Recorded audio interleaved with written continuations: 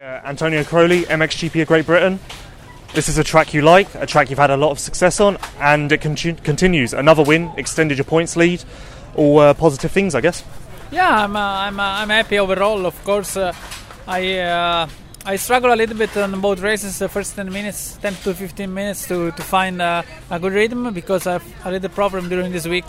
I overjumped in training and I hit my back and my neck bad, and I didn't really feel in the beginning so bad coming here Friday, but then keep riding on this track, and I mean, so rugged and so fast. I was riding 2 weeks in Belgium, which I could barely put the third gear because it was so muddy everywhere, so I was a little bit tight on the first moments. But like I said, the first 10 to 15 minutes I was not happy about my riding today, but I could build up some experience during those years, and I know that on this track, I mean, it was sketchy in some places, so it was easy to crash. And this happened, unfortunately, for Tim on the first moto, and which he crashed hard.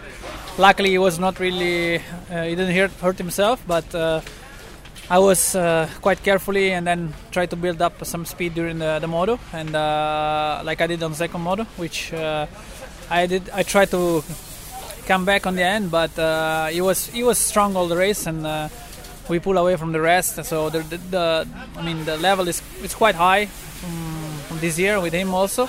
So in one way, it's nice, to keep the speed and to have somebody who always push you a little bit, during the moto. Yeah, I guess you need Tim at this point, because if it was like last year and take Jeffrey out, you would have just this exact event. You would have just been riding around alone, not pushing yourself, not learning, not getting better. So, although some people would think, you wouldn't want competition, you actually need that. Yeah, of course. And I know the team is a very talented guy and very fast. And of course, our champion. So I know when he's on a good shape, and he wasn't last year. From this crash on the beginning of the year, very bad in Mantova. So I know that this year is quite strong, and it's nice to see him on this level again, and to have also Jeffrey as soon as possible back. This will be nice, to mix up things. So we will see. This might be a tough question to answer, but compare running Tim down to running Jeffrey down. Tim is maybe a bit more mistake prone, whereas Jeffrey's solid. So would that play into your game plan? Like when you're following Tim, are you like, maybe he's going to open the door for me more than Jeffrey would? I mean, of course, Jeffrey last year, the strongest point was endurance during the moto, always the same lap time and always fast until the checker flag. So this is where I prepared a lot this winter, and this is where I will be prepared, for all the season. And of course, Tim is known a lot for his very fast laps and a lot of mistakes sometimes.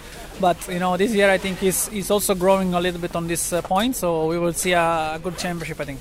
Do you think that maybe you left your charge in a second moto a bit late? Had you had another 1 lap, 2 laps, you probably would have got it done. I could a little bit try to push a little bit earlier, but I wasn't feeling right to ride at that speed. Before with my problem, I really had a lot of arm pump on the second moto, and after 25 minutes, I start to feel a little bit better, and I say, okay, I can try to charge. Build up some charge a little bit, but I ran out of time, but it's okay. I had overall, so this was also not really trying to put me on a risk, and it was nice. I'm guessing as well in that second moto the track was harder, slicker, so some of those landings probably hurt your back a little bit more.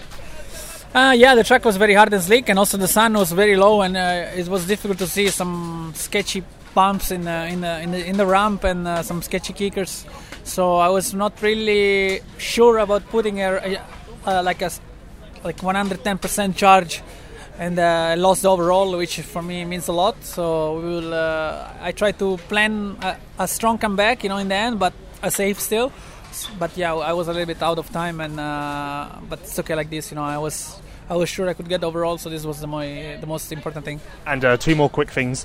You love this track, you've said it many times. How would you compare the conditions this weekend to previous years? One of the best, one of the worst, normal? What do you think? I think I have ridden here a lot of times, and I think the track in the past was a little bit softer in some places, and you have some moisture, and the bumps were a little bit more soft. Yeah. And now this year was like very hard and hard kickers.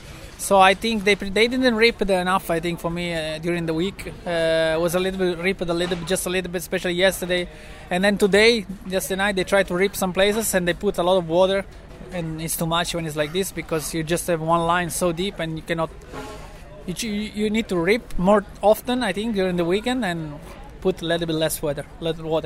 And finally, your back neck issues. Is that going to stop you riding at all this week? Is it going to hinder you for Valkenswaard? No, I don't know if I can ride this week because I want to be 100% in Valkenswaard, because in the sand it's really important to have a good feeling and a strong shoulder for Valkenswaard, for the sand riding. So I will see on Tuesday my doctor and see if we can do something or I just stop or just training one time. We'll see.